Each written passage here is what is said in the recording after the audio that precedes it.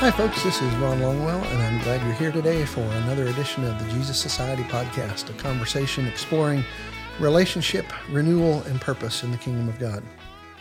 This is episode 18 of the Jesus Society podcast. This is I said last week, the episode that you heard last week, that today is I'm recording this. I recorded 2 episodes today. This is the second of them back to back. So it's a 2-for-day. I'm recording this on June 11th, Thursday, June 11th. This episode will drop on the 22nd, I believe. That's kind of the way this is going.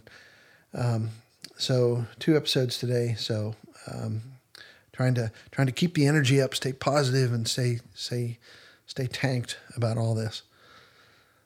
So what are we going to talk about today? Well, if you're listening to this, you've already seen the title of the episode, Nurturing People in the Kingdom of God.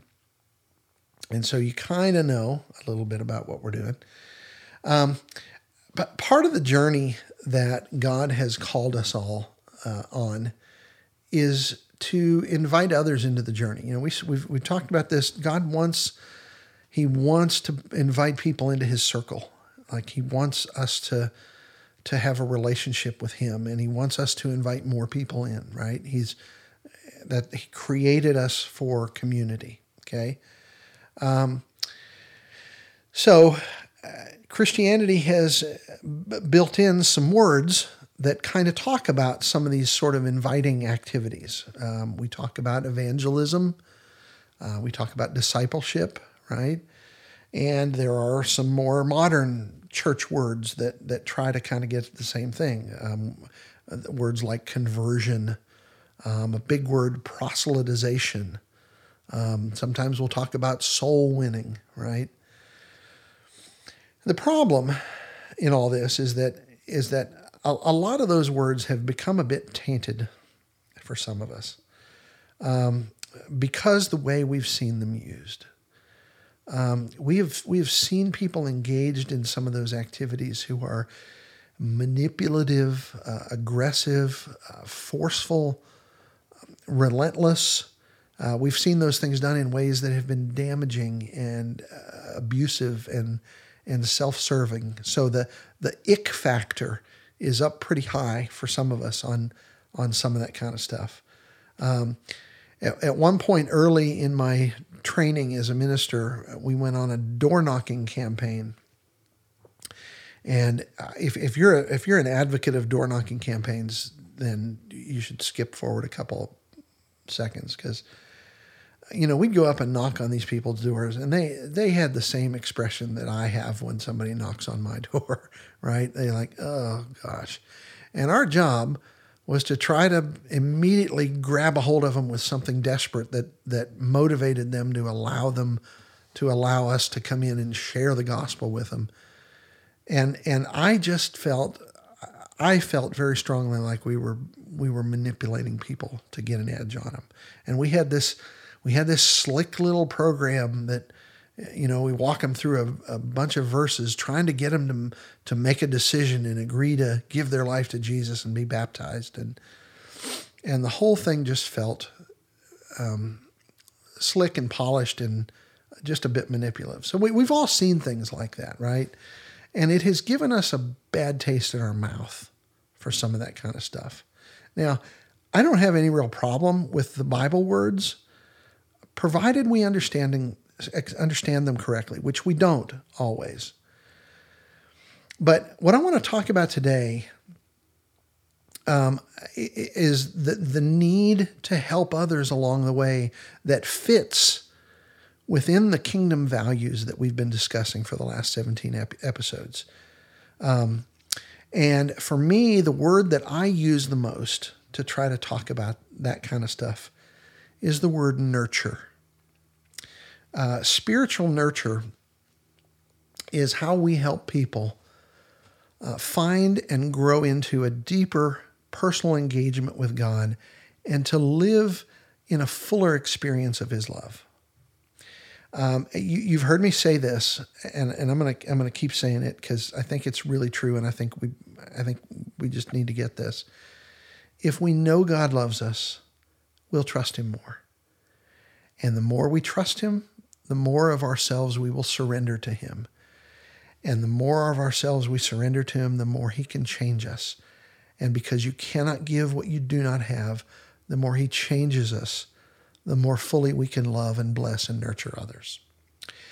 As we learn to rest in Jesus' love, and as He untwists all the twisted places within us and frees us from all the things we're bound up by, we reach a place where we can fully participate in the peace and rest of God. And that is just not something we can keep to ourselves. When we get to that point that God has changed us so much and we're living in such freedom and joy and hope and peace, it's just hard to keep that to yourself, right? God always redeems us for the sake of others. He blesses us so that we can be a blessing. These are the things that I've written about. They're things I've talked about in this podcast. They're also things that I share with others in relational conversations across tables, in living rooms, and over cups of coffee. And I drink a lot of coffee. In fact, I'm going to have some now.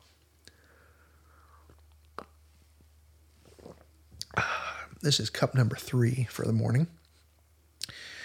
One of the big paradigm shifts in all this for me has been to start thinking about the church differently and to start seeing the church as what I believe it is, what I believe it is supposed to be. And it takes into account all the relational stuff that we've been talking about since day one. The church is a family. The church, as Jesus conceived it, it's not an institution, it's not an organization, it's certainly not a business. It is a family. And it should function as a family would function, which is very different from how corporate or institutional churches usually function. Now, I know some of you are kind of steeped in the big institutional church, and I love you. I adore you. You know who you are.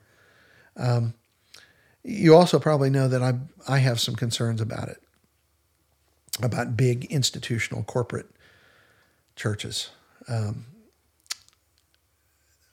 the church is a family, okay? I say all that to say, if you're offended by any of this, I apologize. I love you. You know I love you. But this is what I think, okay? The church is supposed to be a family. So how do healthy families function? All healthy families, and I know there are a lot of broken families. I grew up in a kind of a broken family, okay? So I know that not everybody is part of a healthy family. And my heart hurts for you. I want everybody to experience that. And even though you may not have grown up in a functional, healthy family, you can be part of one if you find a good church. Okay? So how do healthy families function? All healthy families are built around mutual love, unfailing support, and the expectation of growth toward health and maturity. Our churches should be that, okay? So as we think about this, a piece of this that we have to talk a bit about is what exactly constitutes spiritual health. And you should know that over the last, in a lot of ways, over the last about 15 years, I've been sort of picking away at this, okay? But really over the last 4 years, I've been working hard at trying to understand this. It's a concept that we use, that I use a lot. If you look up spiritual health in Scripture, you're never going to find it, okay? So that's part of the challenge here. So how do we understand that? How do we define it? How do we describe it? Okay. So in addition to reading and studying a lot, I have had conversations over the last 4 years with a number of church leaders, Bible scholars, theologians, and strong Christians that I think are living this kind of engaged life with God that I really respect. One of the things that's been a little surprising to me in this quest is that pretty much everyone that I have talked to about this has struggled a little bit to articulate a convincing and consistent definition of spiritual health. I think it's something we assume in Christianity, but it's something we just don't talk about as much. And I think we should talk about it. So we're going to talk about it today. One of the brightest theologians that I know, when I emailed him and asked him, I figured if anybody had thought about this, because he is so engaged with God and so he's a very contemplative sort. And I thought if anybody has thought about this, it's, he'd be able to just give me a quick little easy thing. And he emailed me back and he said this, and this is a direct quote. He said, "Well, I sat down to rip out a quick definition and I see the problem." And he talked about several things and in his response. And in the end, he said, as a Christian, I guess I like to see it in terms of Christ-likeness. And I chuckled a little bit at that because one of the things we theologians joke about sometimes is that the safe answer to any difficult theological question is Jesus. If somebody asks you something and you're stumped on how to answer, just say Jesus, right? You can't go far wrong. But of course, he's right. We're healthy and mature to exactly the extent that we think and love and live like Jesus. And we could stop right there and be fine. But I didn't. I eventually came up with my own definition of spiritual health that I'm satisfied with. I like it, naturally. You may not like it, but I like it. And at this point, I just bet you're dying to hear it. In the end, for me, spiritual health involves four things. And for me, this all mostly grows out of Ephesians 3, 14 through 20. You can pretty much get all of it out of the book of Ephesians. In fact, a friend reminded me yesterday of another verse in Ephesians that I hadn't really read that way, and like it kind of brightened this. Eddie, you know who you are. I love you.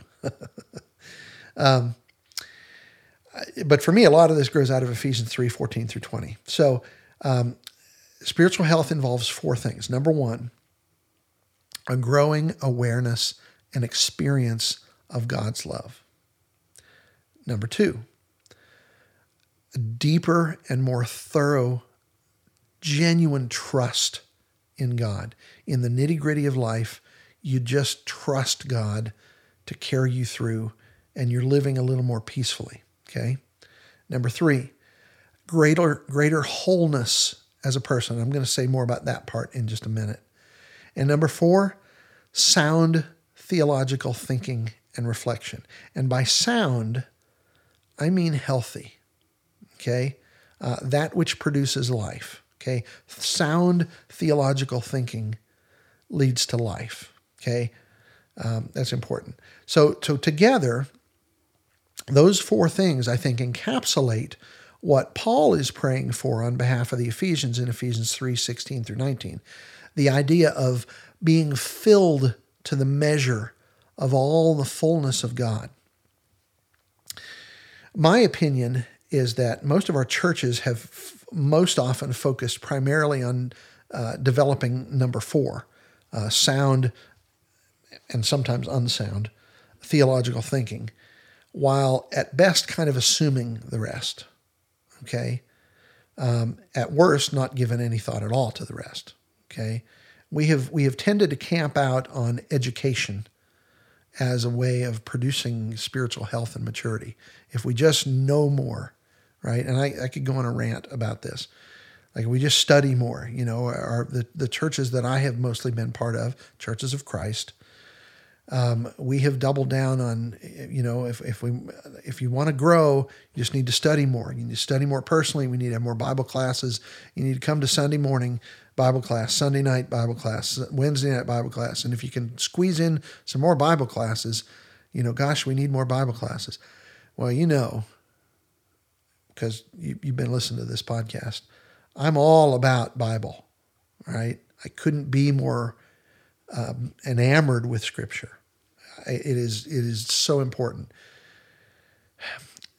But we, knowledge alone just doesn't, there's more to all this than just that, okay? If we're to help our people reach maturity, we've got to do a significantly better job of nurturing all four of those components that I mentioned. Learning to live loved is a lot more than learning that you are loved, right? You can read in Scripture that, you can read John 3:16 and come away with the idea God loves me, okay? But learning to live loved is more than that. It is learning to live out of that awareness, secure in the conviction that God loves you desperately, stubbornly, and to filter all of life's happenings through that conviction.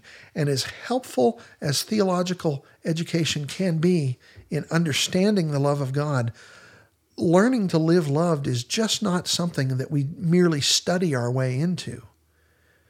It is a place to stand, or a state of being that God Himself wins us to. Having spent 2 years in a Bible college and 5 years in seminary, I can tell you that a degree in biblical study can be proof of intelligence or discipline, but not spirituality. I can absolutely tell you that. But spiritual health involves not just theological education, but also emotional and behavioral health and wholeness. Okay, that's number 3 in my little list there. Okay, emotional and behavioral health and wholeness. Okay, now some of us need some counseling to help us get there. Okay, part of our brokenness, and this is one of the great things of modern society that we understand, right? That sometimes we need a little help, and there's help everywhere. One of the things I said, and I think I might have talked a little bit about this. My father was an alcoholic, and that there was a lot of brokenness in our home. But in his world, and I said this at his funeral, in his world, way back when, what did you do if you were broken and needed some, needed some help getting through some of your, the broken childhood that he had, and where you couldn't just go on the internet and look stuff up. You couldn't go to a bookstore and find 20,000 self-help books to help you process this on your own. And to go to a counselor was a sign of weakness back then. So people avoided that. My dad did. So what do you do about all that? Well, for my dad and for a lot of people in his generation, they turn to the bottle or to drugs or something, right? We have junk in our life that we need to kind of get hold of and get sort of untwisted. I talk about Jesus untwisting the twisted places in us. Part of that is learning to grapple with our emotions, right? Emotional intelligence is a term. You ought to look it up. It's an important thing. Peter Scazzaro called emotional intelligence the inseparable link between emotional health and spiritual maturity. He says that it is not possible to be spiritually mature while remaining emotionally immature. And I think that is absolutely right. Okay, so I'm not a counselor. I don't pretend to be a counselor. So I'm not giving counseling advice here, but I can tell you this is important stuff. And all of us at one degree or another probably need to work through some stuff like this. Emotional health involves 4 things. Number 1, self-awareness, which is what's going on inside you, right? And the way a lot of us handle that is we stay busy, or we keep the noise level up so high that we don't ever have to engage the junk going on inside us. We're scared to death of silence because that's when all the voices start coming out. We don't like that, right? But that's part of emotional health, right? Self-awareness, self-management, which is emotional control, self-control and adaptability. Social awareness, which is learning to be attentive to the emotions of other people and developing the capacity for empathy. And relationship management is the fourth part of emotional health, which is the capacity to respond constructively when you're in conflict with somebody, being able to respond constructively and not to react, to be able to respond constructively to loss, or in if you're in a position where you need to inspire or build teams or develop others, being able to respond constructively to the relational dimensions of those things, right? Brené Brown, in her book, Rising Strong, which is very good, she says this. She says, while some researchers and clinicians argue that you can change your life just by changing your thoughts or your actions or your feelings, I have seen no evidence in my research that real transformation happens until we address all three as equally important parts of a whole, parts that are inextricably connected to one another like a three-legged stool. So thoughts, actions, and feelings. So spiritual growth, spiritual health, particularly this emotional health that we're talking about, involves learning to pay attention to all three of these things: thinking, behavior, and feelings. It is just not possible to be spiritually mature while remaining emotionally immature. All right? And I would say that even learning to think soundly theologically is not something that occurs in the abstract, but in conversation with Scripture, with the rest of your life, and with others who are on the same journey. Scripture is meant to integrate with real life, and it is just silly to think that we can really understand Scripture apart from a lived faith. Okay?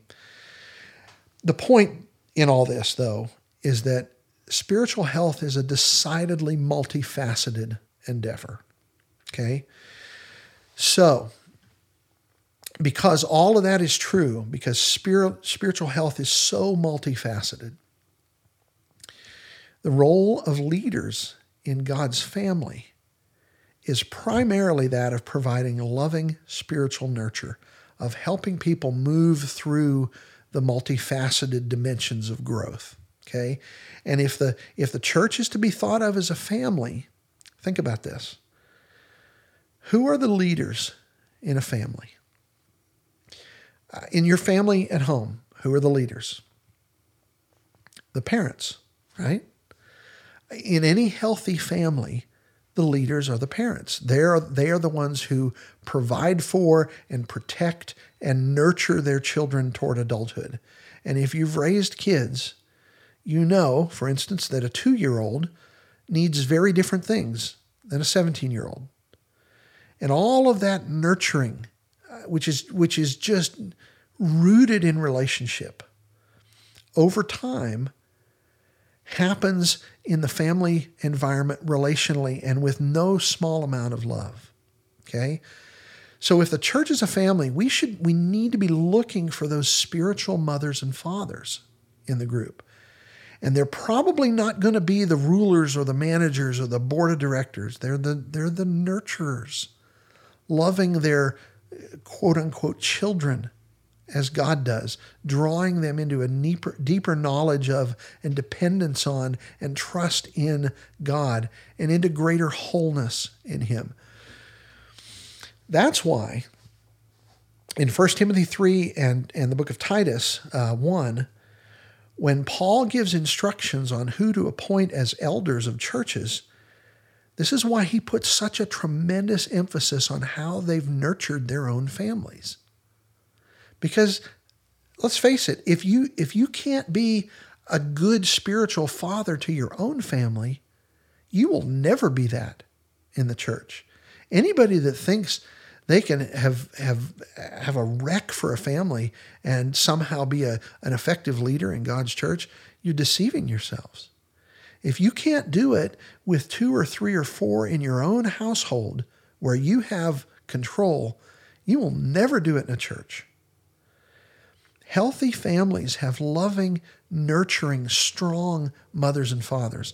And we're not talking about positions here, titles, offices, salaried professionals.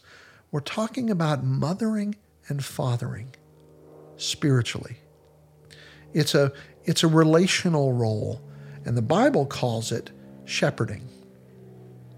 And if you want to know what that looks like, look at Ezekiel chapter 34 and read the first 16 verses. I'm not going to read all those today, but I'm going to read 8 through about 8 through 16.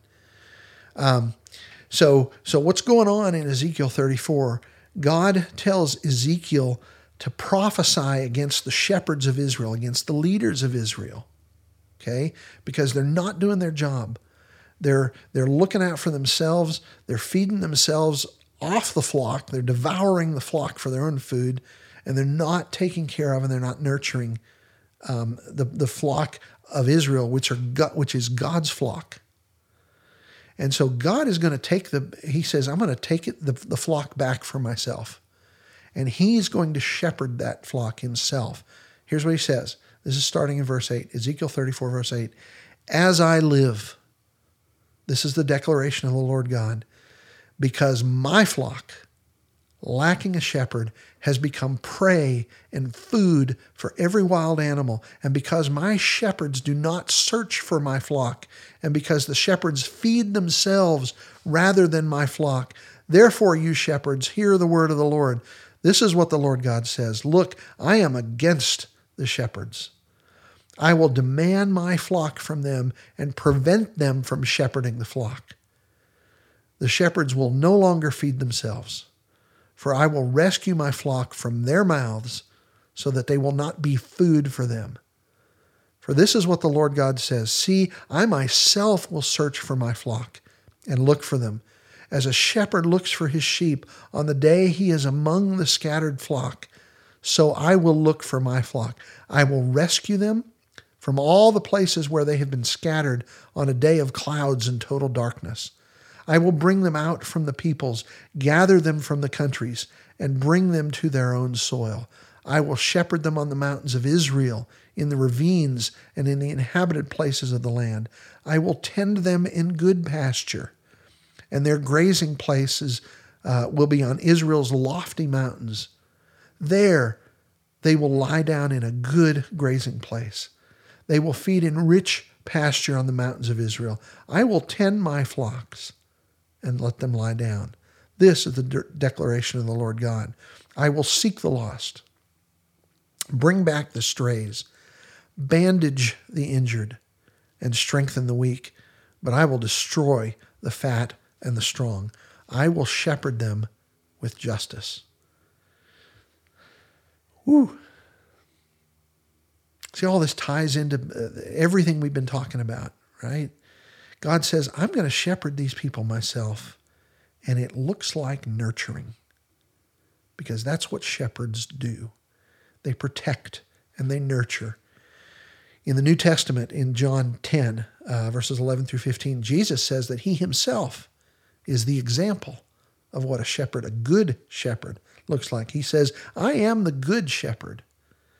The good shepherd lays down his life for the sheep. The hired hand, since he's not the shepherd and doesn't own the sheep, leaves them and runs away when he sees a wolf coming. The wolf then snatches and scatters them. That happens because he's a hired hand. It doesn't care about the sheep. But I'm the good shepherd. I know my own, and my own know me. See the relational piece there? Just as the Father knows me and I know the Father, and I lay down my life for the sheep. God's heart for his people is that they will be nurtured toward greater intimacy with him. And in that environment, they will grow in love and wholeness and health. That is what spiritual moms and dads do. And in the church, in the kingdom of God, we desperately need more spiritual moms and dads. We don't need more visionary leaders. We don't need more corporate tycoons. We don't need more businessmen or financial gurus. We need spiritual mothers and fathers. One of my friends who is a minister at a large church, he says church leaders are typically concerned about three things. He calls them the 3 B's: butts, buildings, and budgets. That is not what God's concerned about. Okay? Boy, that sounded harsh, didn't it? Sorry. We need spiritual mothers and fathers, people whose primary roles are what should be thought of as soul care. And I'm not talking about hiring people to fill positions. Oh, we need somebody to do soul care. Let's put out a call and gather resumes. No. I'm talking about people who just function that way because God has trained them to function that way. And I'll just say this, and this is gonna, boy, I'm pulling out my harsh stuff. But here it is. I got to say this. If you look around your church and no one is functioning that way, if you can't identify anybody functioning as a spiritual mother or father, your church is completely and utterly broken. It goes without saying that love begets love. Wholeness begets wholeness. Trust begets trust. You cannot give what you do not have. So spiritual moms and dads are themselves the product of an environment where spiritual nurture is the norm. And they themselves are continuing to learn to live loved, deepening their own trust in God, growing in their own wholeness, and engaging in sound theological thinking and reflection. And I just can't say it any plainer than this. The people that should be leading the church are the people who are already leading the church. And I mean functioning as spiritual mothers and fathers to others. That is what leadership looks like. Nurturing others toward greater intimacy and dependence on God. And this is the job of ordinary followers of Jesus, not professionals. Contrary to popular belief, we are all called to pastor. That word pastor, the word simply means shepherd. You can even hear it in the word. Pasture sounds like pasture, which is where you put sheep, right? Is it an agrarian term? It means to tend and to shepherd, in this case, people. And we're all called to do that at some level or another. Titus 2, verses 3 through 5 says that older women are to shepherd the younger women. Ephesians 6, verse 4 says that parents are to shepherd their children. Timothy was told, 2 Timothy 2:2, to teach others what he himself had been taught. Here's what I want you to really get from all this.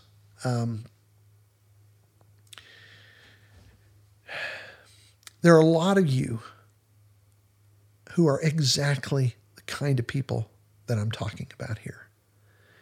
You've got a heart for God. You've sorted through a lot of your own junk. You are secure in your relationship with your Father, and you love people. You're not perfect, because none of us are perfect, but you've kind of got it together spiritually for the most part. But some of you have been convinced that you can't really do anything important because you don't know enough. If I had a nickel for every time I've heard somebody say, well, I do more, but I just don't know enough, I would have a lot of nickels. But you've been convinced that because you don't know enough, or because you don't think you have the gift of teaching, and we only think of teaching as standing up in front of a large group of people with a blackboard, right? Which is all teaching doesn't happen there, right? I would say the most significant kind of teaching doesn't happen in those environments. or because you think you're not comfortable getting up in front of people. Again, we think the only thing important happens if we're standing in front of a group of people, because that's what we've been taught to think. And what I so desperately want you to hear is that the majority of real kingdom work doesn't happen in an auditorium, but around a coffee table or a dinner table or around a campfire or while you're taking a walk with somebody. If you have been nurturing your own family successfully, you can nurture other people. And you are exactly the kind of people God wants to use to nurture and bless others and to grow his kingdom. Forget about all the churchy professional ministry roles. Love God and love others. And here's the thing, folks. Golly, I wish everybody could grasp this. If you can read, you can teach your kids to read, right? If you can cook, you can teach someone else to cook. If you can do small engine repair, you can teach somebody else to do small engine repair. For the vast majority of human history, people learned things by becoming apprentices to people that already knew them, right? If you can do something, you can teach somebody else to do it. And if you have been following Jesus and are growing closer to him, you can help someone else follow Jesus and grow closer to him. This is not rocket science. And we have made all of this way too complicated in our churches. The idea that you have to have an answer to every convoluted question that somebody might ask before you even consider trying to nurture faith in someone else is malarkey. Poppycock, I say. Jesus says, freely you have received, freely give. Matthew 10:8. Love as you have been loved. Whatever the Lord has given you, give it away. Whatever he has taught you, teach others.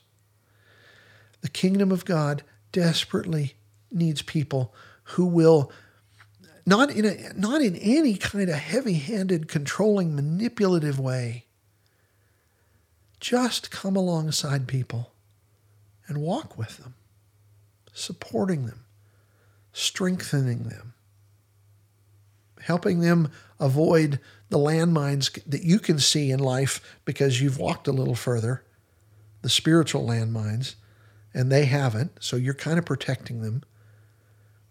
Speaking life into them as you both walk together toward Jesus. Be a spiritual mother to someone. Be a spiritual father to someone. There's an old term that you never hear it much anymore. It came out of I think medieval Christianity, where they talked about being a soul friend. A soul friend. I love that. I love that image, because it doesn't imply somebody that's got power over somebody else, but it's the picture of two people walking together on the same journey. One's just walked a little further than the other one. And so we're just going to be friends. Friendship, spiritual friendship is what we're talking about here, okay? So be a spiritual mother to someone. Be a spiritual father to someone. Forget about the offices and the titles and the salary that have, in my opinion, too often just poisoned church ministry. Just love people. Just love people. I very much see my role as a spiritual father, coming alongside people and walking with them, nurturing them toward a deeper experience of Jesus. It's relational discipleship. It is life on life, heart to heart. It is a shared walk with Jesus. And I believe down to my toes that we will never be the blessing that God wants us to be in this world if we can't get past ourselves and begin to move toward a place of spiritual health and wholeness that better reflects his presence in us, and then to just share that with others in a friendship sort of way. That's what Jesus is trying to do with us. That's what he's trying to do in us. That is how he wants to build his kingdom. And with that, I want to thank you for joining us today. I hope you'll join us again next week. We would appreciate it if you'd tell others about the podcast. If you enjoy the show, please subscribe and rate and review us on iTunes or Spotify or wherever you go. The subscribing and the rating and the reviewing, that's how we get a bigger audience. That's how this podcast shows up. I want everybody to hear this. I'm not trying to build up my own kingdom here, but I think this stuff is so important. I want everybody to at least hear it. So help me. If you think this is valuable, don't do it. Don't do it if you don't find this valuable. But if you think it's helpful, share it with other people. Please visit us on our Facebook group for the Jesus Society Podcast. Just search Jesus Society Podcast. I'm sure you'll find it. Feel free to chime in, suggest topics for episodes, ask questions. Tell us your own story. Okay, that stuff is the stories of other people is so helpful. Check out our website also, thejesussociety.com. Every episode is posted there. As time goes by, I intend to do more things. All I need is 28 or 30 hours in a day. Thanks for listening. I hope you'll be back. And remember, you are greatly loved.